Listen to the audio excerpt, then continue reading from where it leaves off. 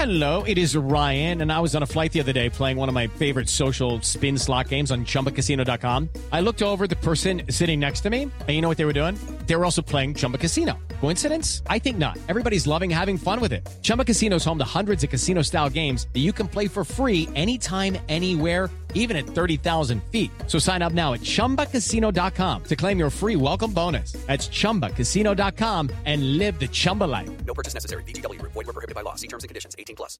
It's time for today's Lucky Land horoscope with Victoria Cash. Life's gotten mundane, so shake up the daily routine and be adventurous with a trip to Lucky Land. You know what they say. Your chance to win starts with a spin. So go to LuckyLandSlots.com to play over 100 social casino-style games for free for your chance to redeem some serious prizes. Get lucky today at LuckyLandSlots.com. Available to players in the U.S., excluding Washington and Michigan. No purchase necessary. VGW Group. Void where prohibited by law. 18+. Terms and conditions apply. It is Ryan here, and I have a question for you. What do you do when you win? Like, are you a fist pumper, a woohooer, a hand clapper, a high fiver? I kind of like the high five, but if you want to hone in on those winning moves, check out Chumba Casino. At ChumbaCasino.com, choose from hundreds of social casino-style games for your chance to redeem serious cash prizes. There are new game releases weekly, plus free daily bonuses, so don't wait. Start having the most fun ever at ChumbaCasino.com. No purchase necessary. VGW. Void where prohibited by law. See terms and conditions. 18+. Welcome to episode 7 of VAR at the Bar. My name is Chris, and who am I with today? You're with Ant. And you're with Dan? Good. How are you all? Okay? Week-long hangover, but apart from that, all good. I wonder why that is, Anne. I don't know. Can't think why. Well, it's been a bit more stressful for me. I was looking for Leicester to get their first win. Finally, they got there today, so big relief. Good. I thought I'd start things off. We've had some socials in from our last podcast from a couple of people with their own lists and some ideas for new lists. So I thought I'd just relay that over to you guys. Yeah, bring it on. This is from the Stu and Al pod. First off, players outside the top 6. The first one was Tim Cahill. Next one, Ravanelli. Then Mr. Gary Speed. Number 7, Juninho. Number 6, Muzieze. Number 5, Tony Yeboah. Number 4, Esteban Cambiasso. Number 3, JJ Okocha. Number 2, Letitia. And number 1, Mr. Paulo Push the Ref Di Canio. I think that's about what you said on yours, I think, wasn't it, Ant, more or less? Pretty much, yeah. I definitely considered all of them. Yeah. Nice to see Cambiasso quite high up, like with Dan's. We've got one actually back from Alex with a best ever top 10 list. I'll just relay that to you guys. Got that as number 10, Peter Schmeichel. Number 9, David Beckham. Number 8, Andrea Pirlo. Number 7, Zlatan. So obviously got good taste. Number 6, Ronaldo, as in Brazilian Ronaldo. Number 5, Franz Beckenbauer. Number 4, Zinedine Zidane. Number 3, Cristiano Ronaldo. Number 2, Pele. And number 1, Messi. That's a good list. I almost lost it when I heard Beckham's name, though. Like, best player of all time. Where's Johan Cruyff? That's what I want to know. I know. I did think that. And he's very, very putting Messi number 1 as well. I'm sure a lot of people might not agree with that. Well, he's a great player. You can't really argue with that too much. No. Apart from Beckham, I think that's a solid list. I think so, to be honest. Got the last one, which I have to nickname Dirty Players, as in just on the pitch, obviously. Number 10, Neymar. Number 9, Patrick Vieira. Number 8, Roy Keane. Number 7, Adebayor. Number 6, Herrera. Number 5, Ben Thatcher, which is an odd one. Oh, God, that's a blast from the past. Yeah. Number 4, Diego Costa. Number 3, Joey Barton. Number 2, Sergio Busquets. Number 1, Mr. Ramos, which we would all put there. But one that I did go back to him on that he's missed is Mr. Luis Suarez, which must would have been up there, surely. I'd have put Pepe on there as well. Yeah, exactly. I don't know what Andrea Herrera's ever done, but... I don't know about that one. funny thinking that list has. Maybe we should all have a go at that one. I think so. We'll try and we'll look at doing that one maybe next time.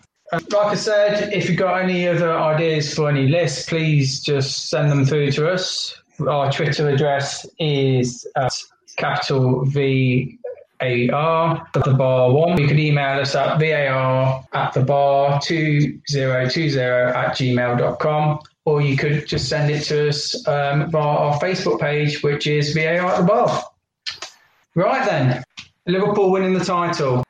Do you want to start things off, Ant? I mean, I know we've spoken before, and I said I was getting a bit worried about it, but it was inevitable once it was confirmed that the season wasn't going to be null and void. They've just been a cut above the rest this season. There's no doubt about it. They're just straight out the blocks on the back of losing it last season, and have just swept everyone aside, really.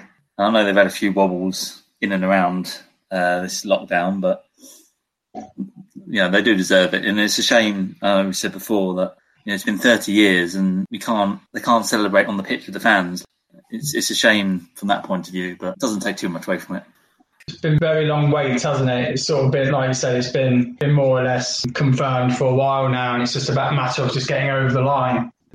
Was there any turning points at all, and that you felt that the end was in it, as in we were going to get there, instead of all these other times that we've slipped up the final hurdle? I can't remember if they were back-to-back games, but I remember when we were losing to Villa till right at the death, and we got those 2 late goals, and I thought, could this be our year? And then I think it might have been a week later we then went to City. Well, it might have been before that we went. Anyway, we played City and we smashed City 3-1. And I just thought we just looked the better team. We just didn't look like we were going to lose. Yeah, no, I agree. I mean, the 2 ones that I written down were Boxing Day away at Leicester. Yeah. Coming back from the World Club Cup, everyone was, this is a real chance possibly for Leicester to, catch up. I think that was our best performance of the season. Perhaps Leicester had too much turkey on Christmas Day, who knows? Oh, you never know, mate, you never know. I've also wrote down another game, and that was away at Wolves, the 2-1. I don't know if you remember it, we took an early lead. They brought us back through Traore, destroying Robertson with a cross, I think, for Jimenez to header in. And then the second half, they were just all over us. And then Bobby somehow found some space, as he does in impossible situations, and then bangs it into the top corner to snatch all 3 points. And I thought at that point, then I think this is going to be, this is going to be it. I think they are actually going to get over the line for once. I think we made the gap so big, it would have been unbelievable if we hadn't got over the line. Yeah. I mean, one thing being 7 points clear of Man City, there's another thing being 22 points clear of Man City. Exactly. I think if you bottle that, you don't deserve to win the title. Yeah, I mean, they've shared the goals around as well, haven't they, at this moment in time? Salah's on 17 goals, Mane's on 15, I think Bobby's on 11. And it's all been spread out across the 3 of them, and they've been having help, obviously, from the midfield as well. Liverpool were actually better last season. Definitely. I think they've just learnt to win ugly, which is what's been missing for years for Liverpool. That's the thing that really stood out for me on this Liverpool team. The fact that they played so well last season and that they were 1 point behind City. And you could see how much it hurt the players, that they gave everything and they were just that little bit short. And they came back. They had so much work ethic in the matches they played. The press is absolutely relentless. And their determination and drive to win was unbelievable. I don't think I've ever seen a champion winning team that's been so determined. I mean, we have to just quickly move on to the comments that our friend Danny Murphy made with the Guard of Honor. I think he deserves just a quick chat about. He obviously called the Guard of Honor nonsense, and he then said that Kevin De Bruyne is the best midfielder probably in the world, and clapping his hands and giving a Guard of Honor to players who can't even lace his boots. What on earth? I mean, I don't know whether this was just a little bit of a media thing for him, just to, not to show his bias to. I mean, I was quite surprised because he's a Liverpool fan and he's openly said he's a Liverpool fan. But I think to call the Guard of Honor nonsense is, in my opinion, ridiculous, because I think going back 4 years, didn't Liverpool do that for Chelsea? Yeah. And there's never been any gripes with that. I mean, what do you think is your opinion with the Guard of Honor? Do you think it's good for the game to have that done? It's obviously a nice gesture, but Man City probably don't want to clap Liverpool, and quite frankly, Liverpool probably didn't really care if Man City clapped or not coming out. I'm not bothered by it either way. I think it's quite a mark of respect if you have that humility to say you were the best team. Congratulations, enjoy it. I quite like it. I mean, where do you think Danny Murphy is coming from with this? Do you think is this? I mean, a lot of people have said he's never had that before, or do you think it's just that he was just a silly comment to make, or he's just trying to make friends in other areas, or?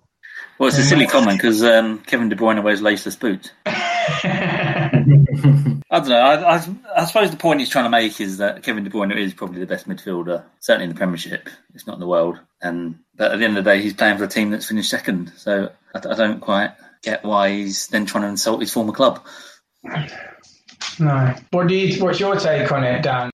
Well, I think his annoyance at the whole etiquette is that if you're sort of congratulating a team and you're being really nice about it, then it takes the competitive edge off the game. I think that's what he doesn't like. Okay. Well, moving on to the game itself, because we have to talk about the game, I'm afraid. Obviously, 4-0. Is there any need to worry if you're a Liverpool fan? No. No? No. I mean, Liverpool are champions and, probably have been drinking a bit, but Man City are going to have a point to prove. Okay, I'm just going to I don't think Liverpool played that badly, actually, the other day. I think Man City took their chances. Well, I think Man City did at Liverpool. Yeah, do you know what I mean? They had their chances and they took them. I think if obviously Salah, there's 2 early chances that Liverpool had. Salah hit the post. If he went in, it could have been a different ball game. But to lose 4-0 straight after being champions, it is something to think about. People are saying it was like a friendly and that they're not bothered about the loss. I mean, like you said, if they took the chance, it might have been different. But to concede 4 goals, 3 from the left side of the pitch, am I right? Or was a little bit concerning in my view. I mean, what do you think, Dan? I thought they ripped me to pieces. They had your pants down. It could have been 10 goals. Yeah. If I was a Liverpool fan, I'd be worried because your midfield was non-existent in that game. Yeah. You've got that crook to lean on, that you have got the hangover from winning the title, because Man City showed that the best team in the league today is them. Do you not think, you've just become champions? I'm not trying to make excuses for Liverpool here, but you've just become champions. You go 1 goal down. If Liverpool hadn't won the league by that point, they might have been a bit more sort of intense and trying to get back into the game. Whereas perhaps their attitude was a bit like, well, we don't really need to because we're not going unbeaten this season. They probably didn't have quite the same intensity. You're right, but it could have been 10. At what point do you think we're being embarrassed here, lads? We need to start putting some effort in. And they did try, but they couldn't live with it. In the first 10, 15 minutes, they were, it's 50-50. And then as soon as the penalty hit, It sort of almost like the wheels came off a little bit. I mean, it just summed up the game, really, when I think there was a great ball played in for Mane and he just totally missed the ball. I mean, when does Mane ever miss the ball in front of goal? That 3-1, you could almost think, we could be on one of these Liverpool fightbacks. But 4, where it could have been 5, to be honest, if it didn't hit Foden's hand. All I can say, like I mentioned, is it was a little bit concerning on Liverpool's left on how exposed Robertson was, because he was having to go to the ball in midfield and all they had to do was just pass it round him and had all that space, didn't they? I mean, it was greatly crafted goals. I think one was a 1-2 between Foden and De Bruyne twice, wasn't there? Yep. For Foden for the 3rd goal, which was an excellent goal. But yeah, it was a little bit concerning, but we'll just have to wait and see, I guess. Only time will tell. It depends what happens in the summer. Obviously, City might lose a load of players if they aren't allowed Champions League football. David Silva's going anyway, who's going to be a big miss. Mm-hmm. Liverpool are probably going to get rid of some, I don't want to say deadwood, but surplus to requirement players. And I know we've been linked with Thiago. Yeah, Thiago. A very good player. Yeah, little magician. Yeah, for 32 million, I think that's an absolute bargain. If you look at, with all due respect, Leicester paid 40 million for Tielemans in comparison. Yeah, but Thiago is 29. That's my only worry. He's a winner, though. He's won everything. Which will nicely bring us on to the next point on our agenda, which has been the best ever title win we do a top 5 on this. So I'll start with Dan, if that's okay, please. Okay, starting off at number 5. Okay, just before I go into it, I did have a question. Where we're talking about title-winning teams, if you've got a team and then they win it one year and they win it the next year, is that still the same team? Or is that 2 different teams? For you, I'll stretch it. If you've done that, that's not a problem. We never do things by the book here, you know this. That's a valid point. All right, anyway, number 5, I've gone for the Arsenal Invincibles. Okay. So obviously, they didn't get beaten the whole season, but they did draw 12 games. That's 12 games where they've dropped points. And I think if you look at teams more recently, there's been far less games where teams have been dropping points. So when you're making that comparison, as impressive as it is to go unbeaten, they wouldn't have competed in the league in the last couple of seasons. Did you have them on your 5, Ant? I did. I had them higher up. I did as well. I'll come on to that when we get there. Okay, you please, mate. You're number 5. I had Chelsea in Mourinho's first season, 04-05. It was just, obviously it was their first title for I don't know how many years, but they conceded 15 goals all season. They were sort of, a lot of teams when they win the league, they score as many goals as they can, but this is the Chelsea team that they weren't shy in front of goal, but at the same time, they kept people out, which is just as important. Yeah, first win in 50 years. 50 years, yeah. Yeah. Obviously, he brought in Carvalho, Ferreira, Petr Cech, I think, joined that season. Yeah. So that was pretty much the back line sorted. And then, obviously, you already had, I think Makelele was already there. He was just a phenomenal holding midfielder. And that pushed Lampard further up. And that's why Lampard's one of the highest scoring midfielders in Premiership history. He was their top scorer 2 seasons on the trot. Yeah. He was top scorer that season. And also, here's a fact. I think they played something like, altogether, I think Chelsea played just under 50 games. And Kezman, if you remember him, was actually involved in 41 of them. There you go, fascinating fact. How many goals did he score, though? 7. Yeah.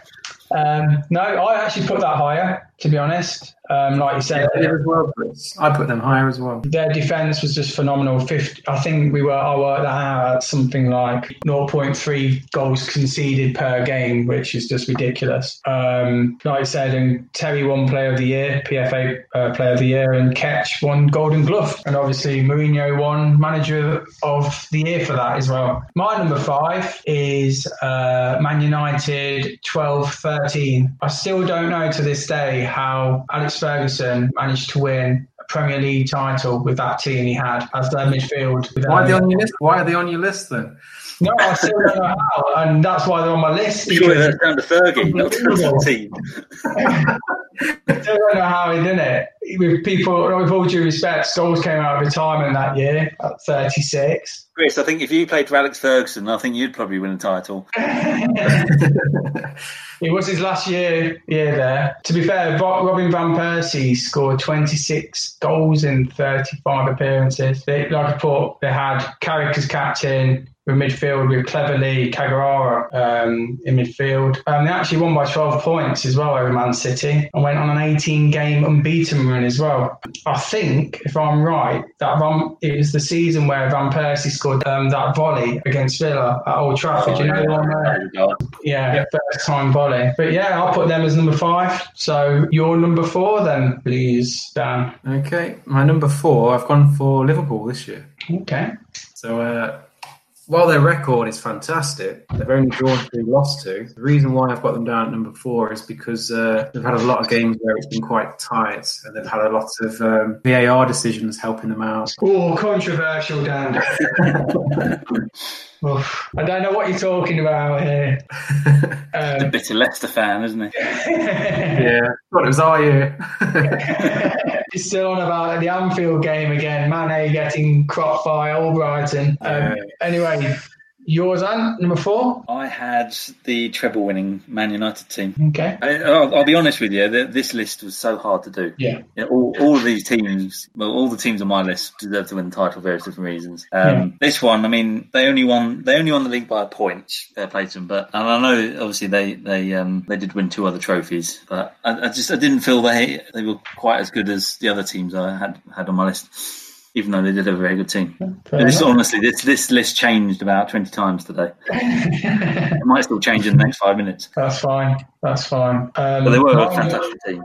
To win 3 trophies, to win 3 big trophies is phenomenal achievement. If we're talking solely just Premier League, that's why I put them at 4th, if you see what I mean. No, that's fine. No, I totally agree with you. My 4 is Man City last year. They won the last 14 games on the trot, which is an incredible feat. I know Liverpool were on the tails and they had to, but I just remember the game against Liverpool at the Etihad. I mean, I still don't know how, but was it Stones cleared that thing off the line, the ball off the line? Yeah. I watched that in the pub review, Dan, didn't I? And we did. Yeah. We did that. And then obviously Sane scoring the winning goal on that one. Here's a fascinating fact. Aguero actually scored 3 hat-tricks last year, and they were against Huddersfield, Arsenal and Chelsea. And the Chelsea one was in a 6-0 fashion that they did. Edison kept 20 clean sheets that year, one below Allinson, just to say. Obviously finished 1 point ahead of Liverpool. And just that goal that Company scored against Leicester as well. What a great strike. That's when you know they're winning the title, when the centre-back does that. I mean, perfect way to finish off his tenure there, wasn't it, to be honest?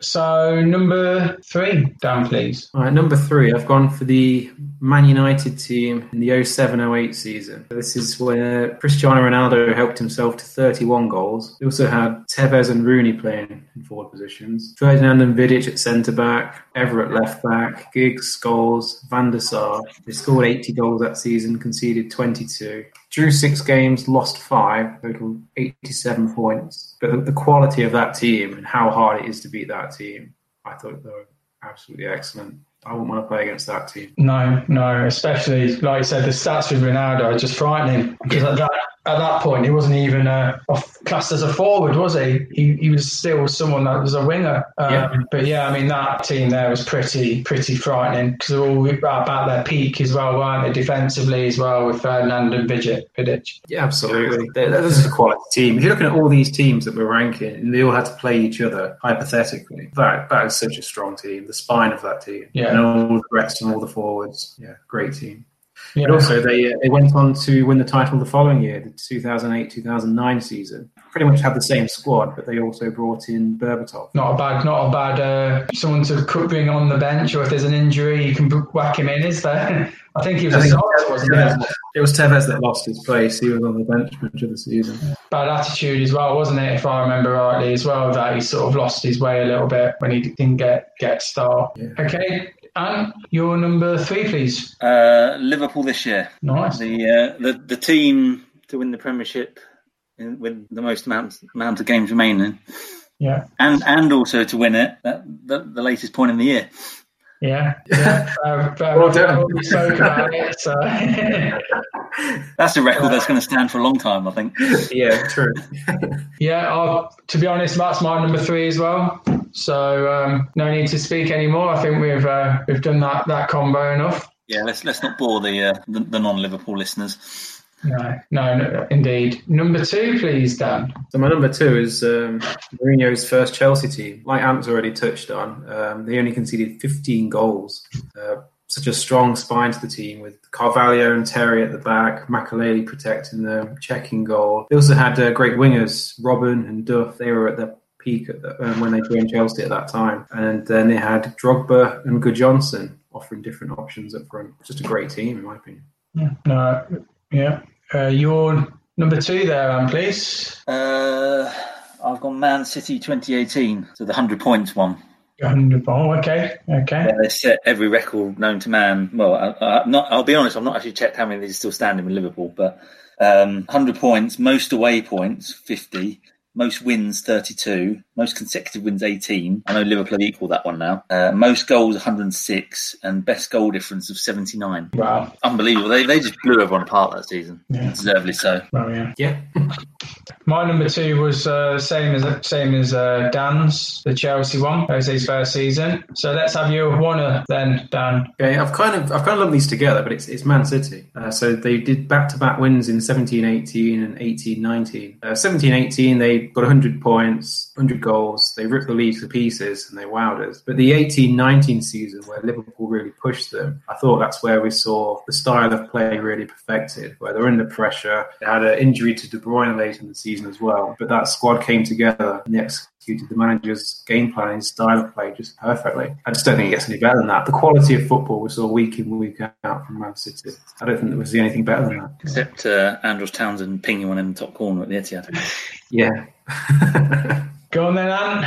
What's your top? So I've gone for the Invincibles team. And I completely agree with what Dan touched on earlier. But for me, to not lose a game for an entire season is very impressive. The fact that the only other team to do it was Preston back in 1889.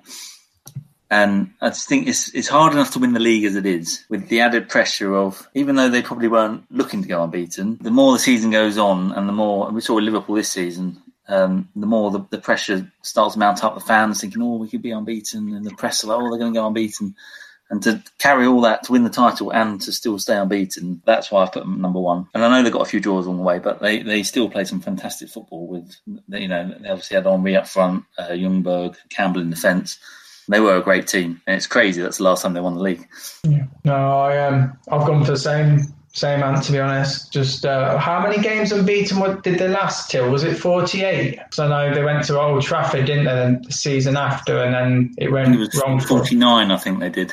49. But to be honest, that's an incredible stat that I don't think will ever be broken, or for a long time anyway. Yeah, I've got here Henry, top scorer, 30 goals as well that season. Won Player of the Year. Obviously, Wenger won Manager of the Year for that. I put them as my number one as well. But I think it's proven that everyone's got a vast array of different ideas of what the best team is, really, isn't it? It's not, no list is the same. Well, at the end of the day, team wins the title. 99.9% of the time, they deserve to win the title.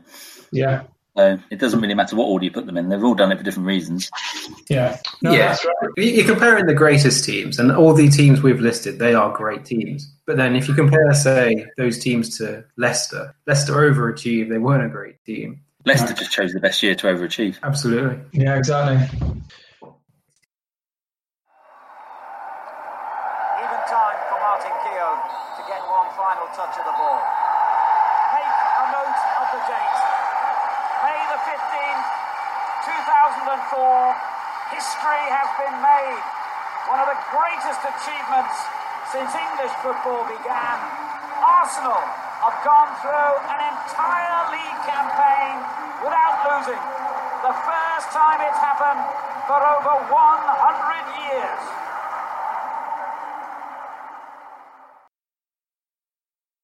Anyway, moving swiftly on, we've got sort of a bit of a special today because we're going for all the English leagues. What? There's other leagues? Well, there is, mate. Moving on to the Championship.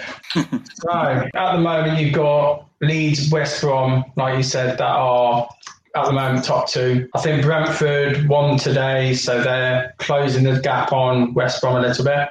Absolutely flying, Brentford are. They're the team everyone's got to watch out for. I'd love to see them come up. I'm a huge fan of teams that have not been in the Premiership to come up. It's always nice to see a new face up there. And they've got a new stadium coming up as well, haven't they? Being built, Right. and also they seem to have a good ethic with regards to players as well. They don't seem to overspend as much, and they seem to have sort of go down to the lower leagues. I think the top scorer is Ollie Watkins, and I think he played for Exeter. I think he's on 22 goals, level with Mitrovic at Fulham at the moment.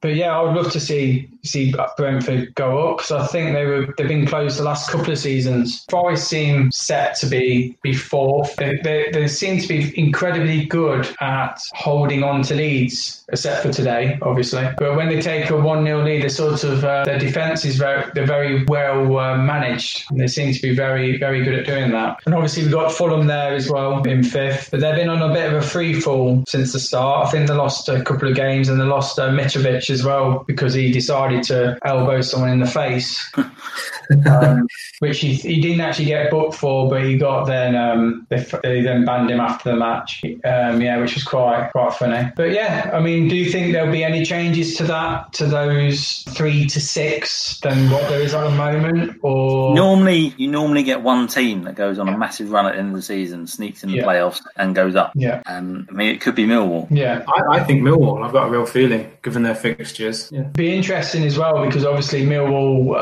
and Neil Harris, ex-manager, is now at Cardiff. So if they're slogging it out for the last position, it'd be very interesting. And obviously obviously Derby, that's another thing with regards to money, because there's talks about them being in financial issues as well. Administration, possibly again. At this moment in time, it stands at Brentford, Forest and Fulham. And then, in my opinion, there looks like a sixth place between Cardiff, Derby and Millwall. But again, there's a small gap, I think, between Derby and Millwall. You say that, Chris, but if you looked at their fixtures, I'll read these out to you.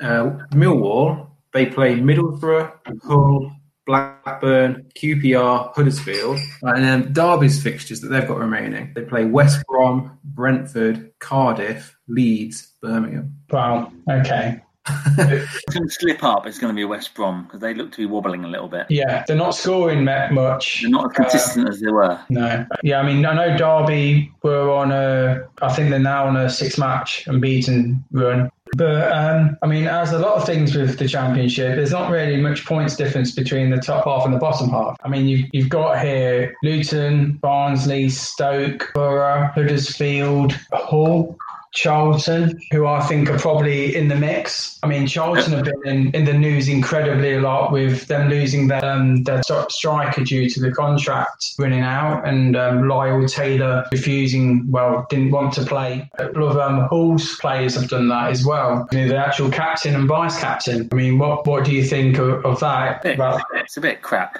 isn't it? To be honest, and it's risky on their part because they could be out of contract, and we don't know what the situation is going to be like going forwards. Another club might not want them, might not be able to afford them. What do you think of that? Themselves, haven't they? Players have got to protect themselves in case they get injured. They've got a really heavy schedule where they're not 100% fit going into it. You're at more risk of getting a serious injury.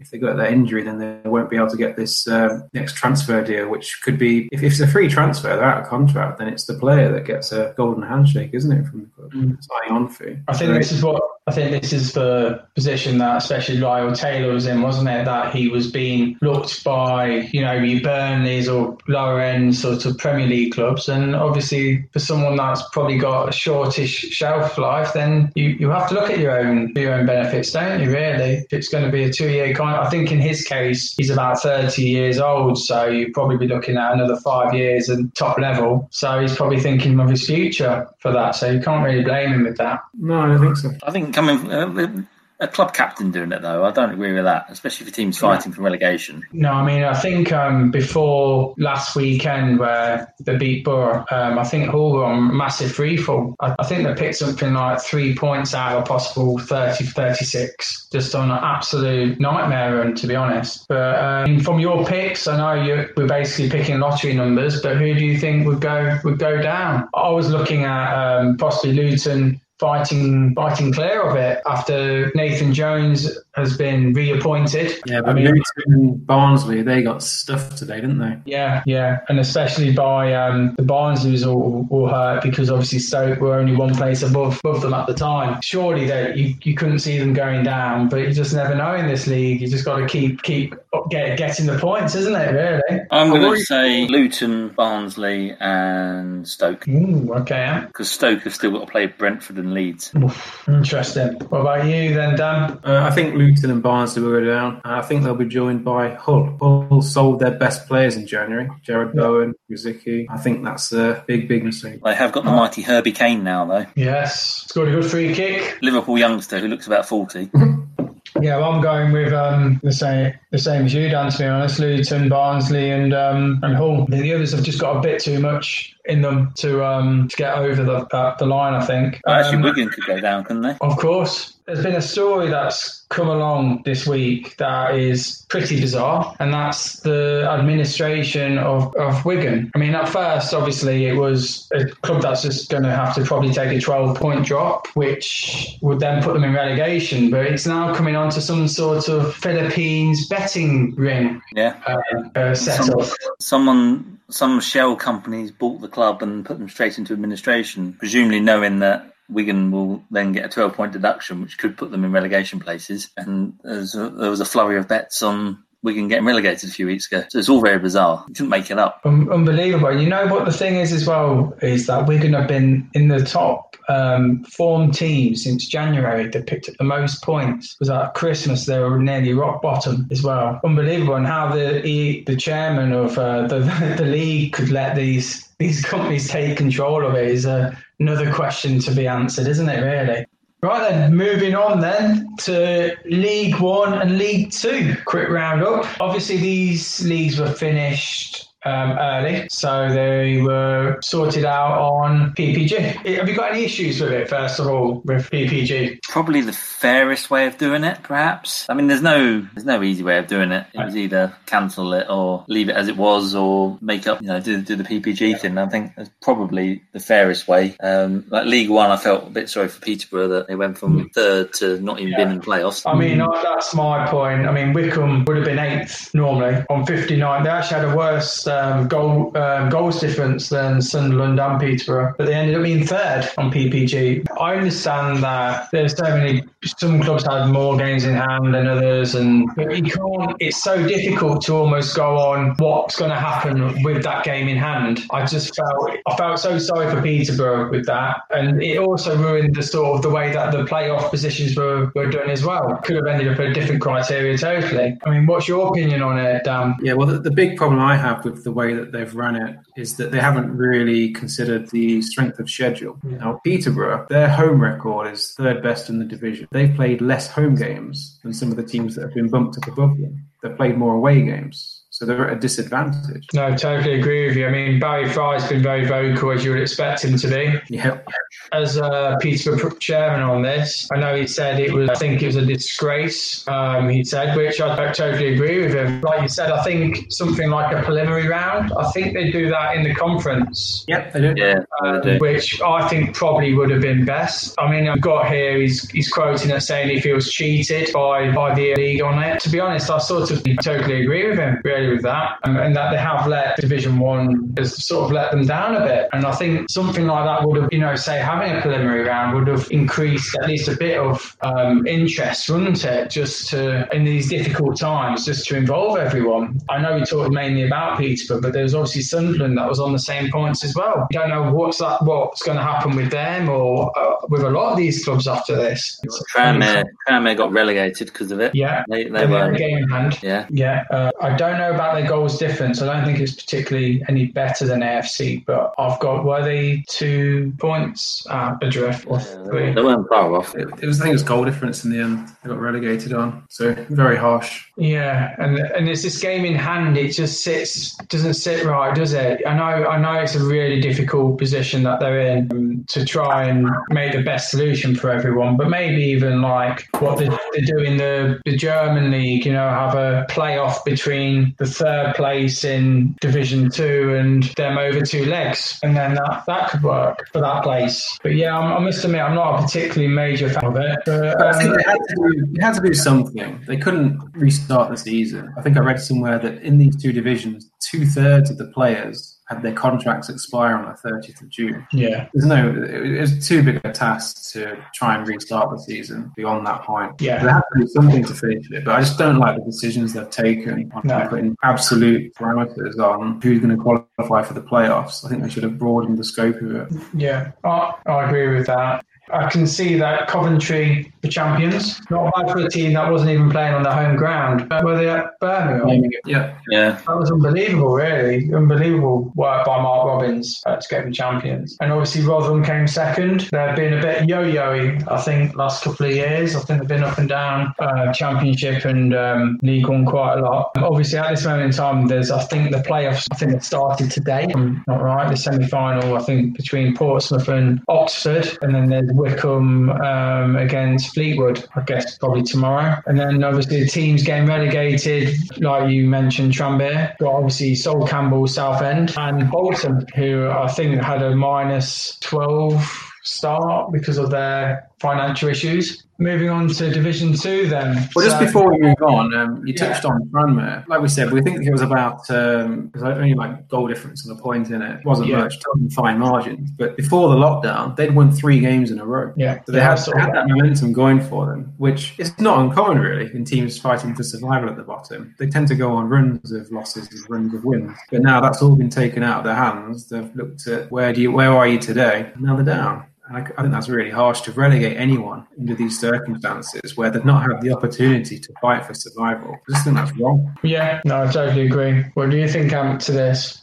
Yeah, I mean, like Dan's touched on, teams at both ends of the table go and runs at the end of the season, don't they? It'd be like if Millwall went on a big run in the Championship and then they said, well, no, we're going to finish the season this season. As it was, Millwall might not get the chance to go up. It's the same down the bottom of the table. It's unfair that you're on a winning run and they've looked at the overall picture and gone, well, you've been at the bottom so long, you've lost X amount of games, put you down. It is unfair. But like I said, there's no right or wrong way of doing it. You're always going to annoy someone. Oh yeah, it's true. I think there's only one team in the 2 leagues that wanted to continue, and that was Forest Green Rovers in Division 2. I think they were 9th when the league finished, and I think Stevenage were as well, but they got relegated out of Division 2. Well, is Macclesfield going to get punished again yet? Do we know? Because Stevenage might stay up yet. They're looking into this 2-point deduction. At this 2 points.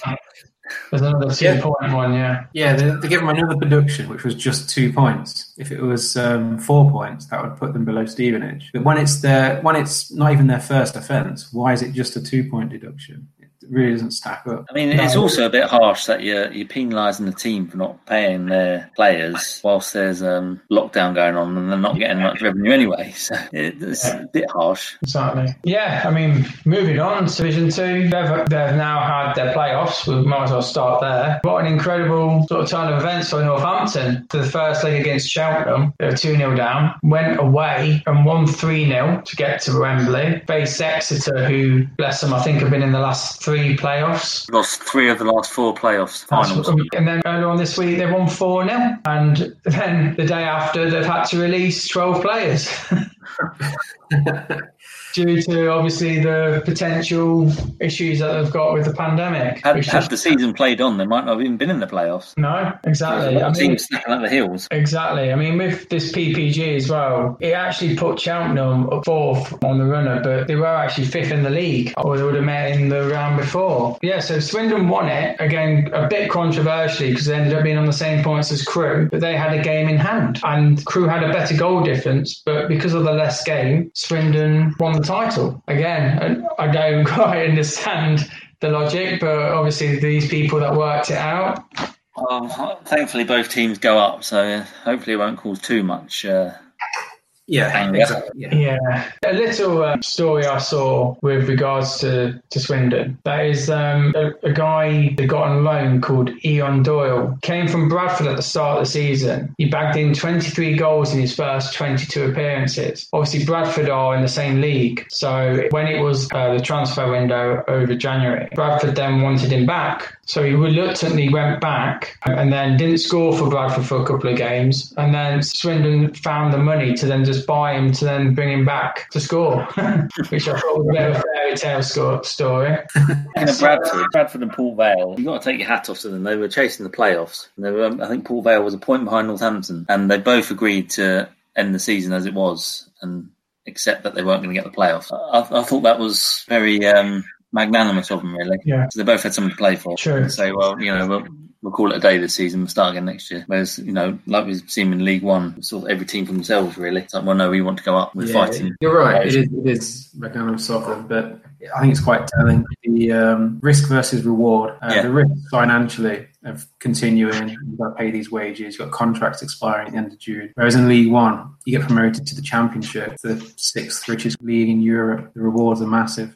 So we've got 3 clubs that have gone up then, like Swindon, Crewe, and obviously Northampton through playoffs. And as we stand, it's Stevenage. I've gone down pending, I guess, this inquiry with Macclesfield. Yeah, Stevenage were cut adrift. I don't think they can have too many complaints. But then the issue with Macclesfield, where they're pretty much insolvent, should they be allowed to operate in the Football League? Point of contention. Yeah, I mean, to be honest with Macclesfield, this is going back even to last season. Yeah. I know that a few Notts County fans have been upset that they were still allowed to stay in instead, and almost thought that they should have replaced them down in the National League. Yeah. But yeah, somehow they've obviously managed to play, and I can only feel for the players really, to be in this sort of situation all the while that's going on. But I guess there's plenty more to go on with that. Yeah, it's not over.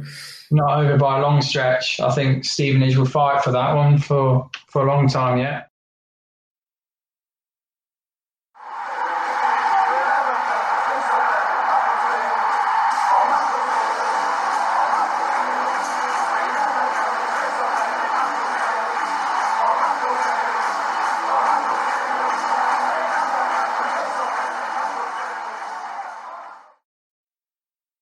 Right then, moving back to the Premier League, who do you think has hit the ground running? Who have you been impressed with and who have you not been impressed with? I'll start with who I've not been impressed with. That's Bournemouth. Well, to be honest, I totally agree with you, mate. I watched them against Palace on the BBC, one of their live game, and they offered very little, which I was quite amazed with, to be honest. It seemed like a team that's just bereft of confidence and just don't have any identity. It's just quite amazing, really. They're letting in 4 or 5 goals every week now. They made Palace look good that game, and Palace have been a team I've been disappointed with since the restart. Yeah.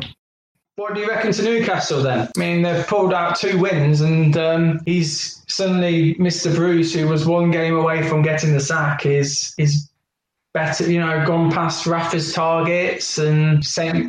Maximin has absolutely been on fire. But then when I saw them against Man City in the FA Cup, I didn't think too much. But again, like we said, it's against Man City, so we probably can give them a little bit of leeway. I don't think Bruce was ever in danger of getting the sack for his performances. I think it was down to the fact that these Saudis were going to take over and want a big name to come in. Yeah. I don't think they've been particularly impressed with him all the way through, to be honest. I don't think the fans have sort of been jumping for joy when he was appointed. I think he's proved them wrong. Yeah. I think he's done a good job. Definitely. Yeah, absolutely. And just coming up from this lockdown, it shows that he's got the players playing for him. Pressure's off. In the performance. Even Joe Linton scored. Well, what do you reckon to Sheffield United then? I think they might have turned a small corner beating Spurs, but they were struggling a bit before that, weren't they? Yeah. They've started letting goals in, yeah. That's the big change. Yeah, true. A few goals in since they came back. That defence was really tight, and it's really hurt their momentum having the break, hasn't it? I think also you have to look at it, the fact that it's probably, I know it's stupid because we've just had a big lockdown and stuff, and obviously they've lost a bit of momentum, but probably tiredness now is setting because they've only got a small squad. They've not got your Cities or your Liverpools. Yeah. A lot of the players probably just want a holiday now.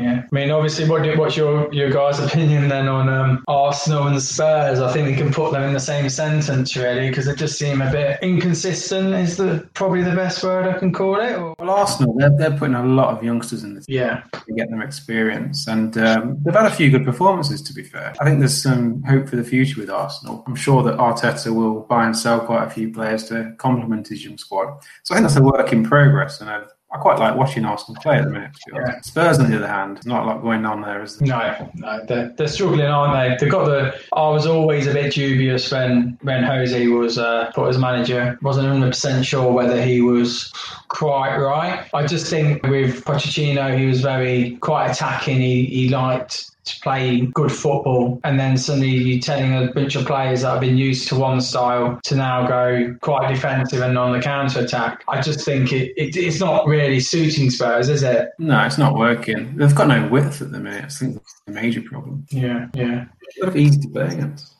I think Mourinho will have one more season there, and then I think it'll be chop time. Yeah, Wolves manager, possibly. But then he might stick where he is. Oh yeah, you might well do. Look, you compare those two squads now, Wolves and Tottenham. Yeah, nothing much really. And I was going to say how much of a great start Chelsea's had until obviously the West Ham game. Their defence just didn't come out for the second half. Incredible. Every time that West Ham won the ball back, it was Rudiger with 3 players running at him. Yeah. Unbelievable to watch that was. They threw that. They are currently winning at Watford. Oh, are they? Yeah. Well, I mean, what's going on at the bottom, though? I mean, you got, obviously, teams just don't want to pick up points. Yeah, you're right. There's not much between them. Bournemouth, they're shipping goals. If they just tighten things up at the back, they only need to pick up the odd point, and then you come out of the relegation zone. You need to seriously think about changing their style of play. For me, it's between the bottom 4 go down. I can't see.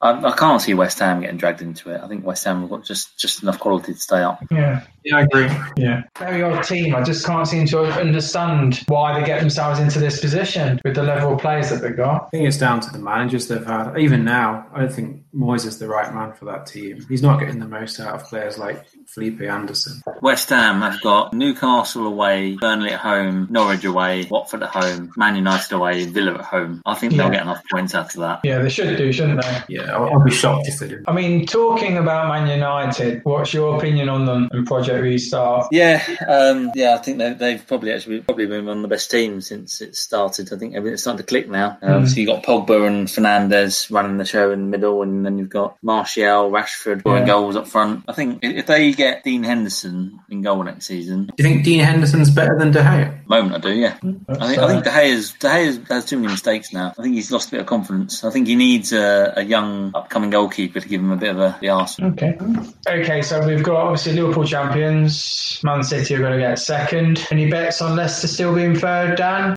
It became a bit of a mental thing that we weren't able to score goals and pick up points. But in terms of the performance level, I thought the first half against Chelsea in the FA Cup, the second half against Everton in the league game, I'm starting to see signs that we're performing at a pretty high level again. Palace at home, I was pretty confident, to be honest, that we'd get the win. And then to win 3-0, Vardy to get his goals, it's the perfect win for us, really. So we're back on track. But like you say, Man U have really hit form. Wolves are picking up points, Chelsea picking up points. It's going to be a really close race. Who would you say would be in third, fourth, fifth? I'd probably say, I think Man U and Chelsea. Okay, so you were saying fifth for Leicester? Yes. Okay, what about you, Am? Yeah, I think Man United, Chelsea, third and fourth, and then toss up between Wolves and Leicester for fifth. Okay, Midlands battle. I still think I'm keeping the faith. I still think you'll finish third. I think Man U, as good as they have been, I think they will drop points, and I think Chelsea will as well. And I think it will be Leicester, Chelsea, Man U. What about if you had to pick your relegation? I'll go with Ant first because he looks most uncomfortable with it. As much as I love Bournemouth, I've enjoyed watching them over the years. It's got to be how it is at the moment: Villa, Bournemouth, Norwich for me. Okay, no, that's fair enough. What about you, Dan? Same. Okay, yeah, that makes 3 of us then. I can't see any of those 3 getting out. I'll be honest with you, I can't see Villa obtaining many more points. I can't see Bournemouth getting many more points. I think Norwich are down. Let's face it, Yeah. Norwich are finished. Yeah, fair enough. Right then. So, as we're fully aware from earlier episodes, our friend Alan Pardew, by mutual consent, left his club at Den Haag. So we've been looking shamelessly for a replacement for Pardewgate. And then suddenly, Jonathan Woodgate was sacked from Middlesbrough and a certain Neil Warnock has replaced him. I thought this bit of the show should be obviously on Mr. Warnock himself, or Sir Neil Warnock, as I think he should be called now. But for a start, we'll just do a bit of a backstory with him. That he was actually meant to have retired back in 2007, but has since gone back into football to manage Palace, QPR, Leeds, back to Palace, QPR, then Rotherham and Cardiff. He's actually quite good mates with Steve Gibson, the chairman there. And one of the first bits of agenda he had to do was to try and sort out, like Dan said, about people's contracts, because they're all running out on the 30th of June. However, he had a quick chat with their striker, talisman Rudy Gustet. He refused to commit to talks, so he was told by Warnock to clear off, which he did, and he's now no longer at the club. I read the interview on that, and it was quite funny. He told him to clear off, and Gustet said, "I can't, I'm still under contract." And Warnock said, "No, it's okay, I'll give you permission. Go home." Yeah, I know from a source that he's probably said that Rudy Gustede is probably one of the worst strikers he's ever seen at the Borough. He was actually booed by his own fans after 45 minutes on one game. After the defeat against Hull, Neil Warnock said about the ref, as per quote, "You should have sussed out the ref. He was given a foul for breathing." And then he then said about the Hull players, he goes, "I wouldn't swap any of my players for theirs." Yeah, of course. And there's a bit of a joke going on, I think, at the moment at the Borough, because the assistant manager, Kevin Blackwell, is having his kitchen redone. So Warnock said on a press conference after the Hull game, he said, "Oh, it's like Blackwell's kitchen. Borough needs a lot of work." I'm hoping that these comments can continue so we can keep this up. It's obviously starting off quite well. Results haven't gone for him tonight, so that's put them back on the drop. So no doubt it'll be an interesting interview with him after the QPR game, win, lose or draw. But yeah, so it's a bit of a real important game tomorrow. We just hope that they get a win and keep the little renaissance continued, really. Yeah, I like it. He's a character, isn't he, Warnock? Yeah, definitely is. He's very iconic in English football. Yeah. What are we going to call it? Is it Warnock Watch? I'm calling it Warnock Watch because I'm sure there's going to be plenty more coming up. Do you remember Alexander Sorof? Yeah. Scored a goal, is it? He's doing well, isn't he, now? Yeah. Palace has scored 24 goals this season. He is on loan at Trabzonspor, and he has scored 24 goals this season. Yeah. Man, you can't blame Palace for that. If you'd have seen him, you'd have played yourself. Before you played him. But he scored one goal for Palace. He's coming back, you know. One goal for Palace. He's only on loan. At one stage, he was either him or the kit man. Matt Doherty.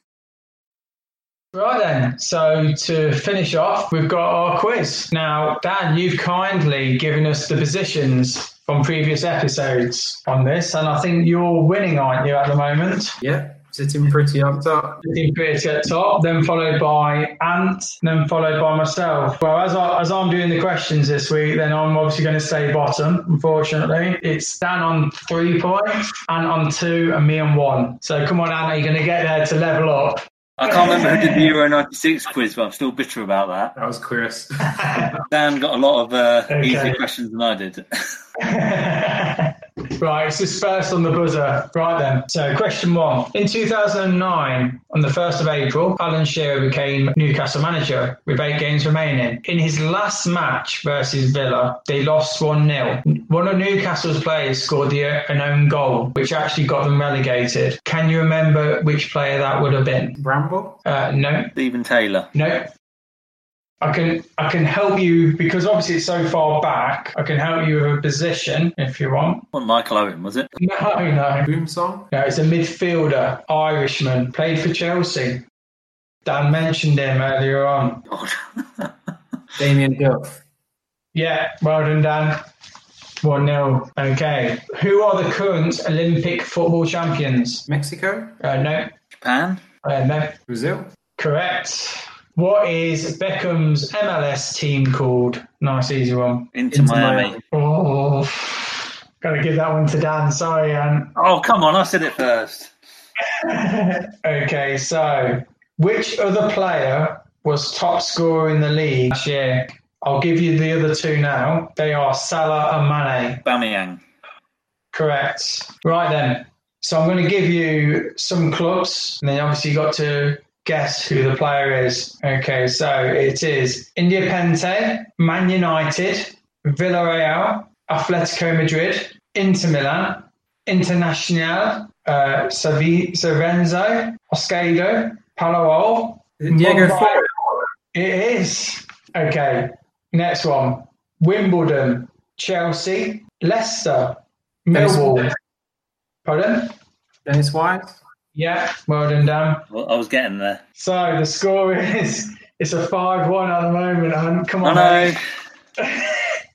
Okay, so Diego Maradona played for 6 teams. Can you name them? So if you want to guess how many you can get. How many? Yeah. How many do you think you can get? Okay, you just give me a number. Yeah, and then you give me if you think you can go higher or lower. Because I've got 2, so then it'd be the other way around for the next one. Name 4. Oh, I'm not. Can you go higher, or are you gonna let Dan do the 4? No, I'm not going to get 4. Okay, go for it then, Dan. Boca Juniors.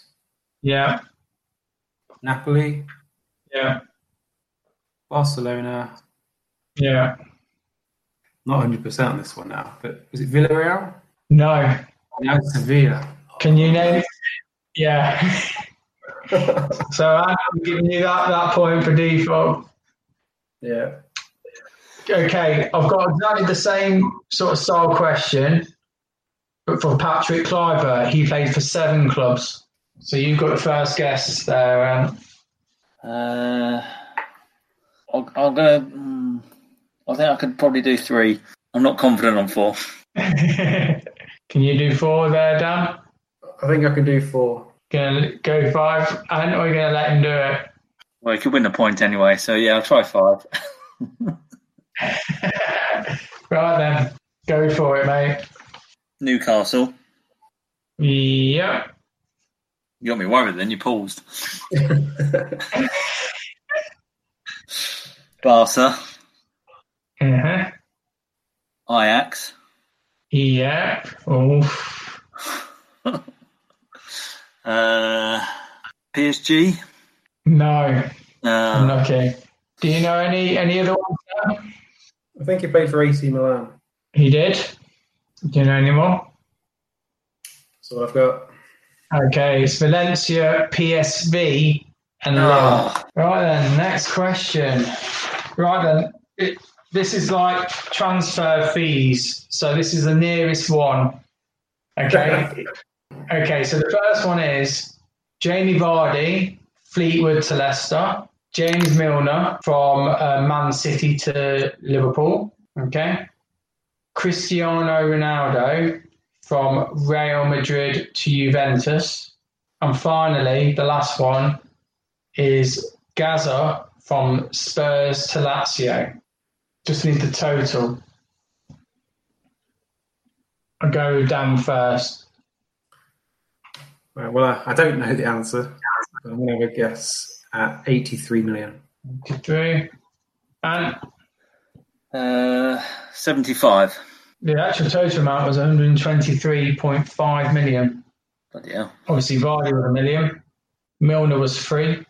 I got those 2 right. Ronaldo was 117 million, and Gaza was 5.5 million. So Ronaldo go to Juventus for that much? Yeah, 5 million. I know. I was quite surprised with that. Right, number 10. On the 21st of November 2007, England lost 3-2 to Croatia. This is the Wally in the Brolly game with Steve McLaren. Can you remember who was Croatia's manager at the time? Bilic. Correct. Well done, Anne. Last question. You're thinking, thank God. And this is like, who am I? So I'm going to give you some stats. And so the first stat is, I was born on the 1st of August, 1976, and I was a Nigerian international with 83 appearances and 12 goals. Do you want me to move on to the next one? Or do you want to do a guess? What year was he born? 76. Daniel Amokachi. Oh, close. Celestine Babayaro. Close. Here's the next one. Okay, I played for Ajax, Inter Milan, Arsenal, West Brom and Portsmouth. Carnu. Well done.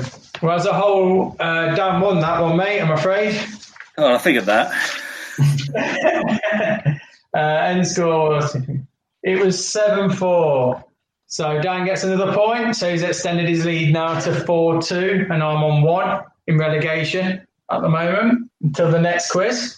Anyway, just to close this off, again on the socials, if you want to contact us with any further list inquiries or just give us any one of your lists, just tweet us at capital V, capital A, capital R at the bar 1, or you can email us at var@thebar2020@gmail.com, or even find us on Facebook, VAR at the bar.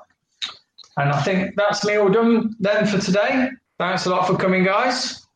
Hope you enjoyed it. See you soon. See you soon. See ya. Sports Social Podcast Network.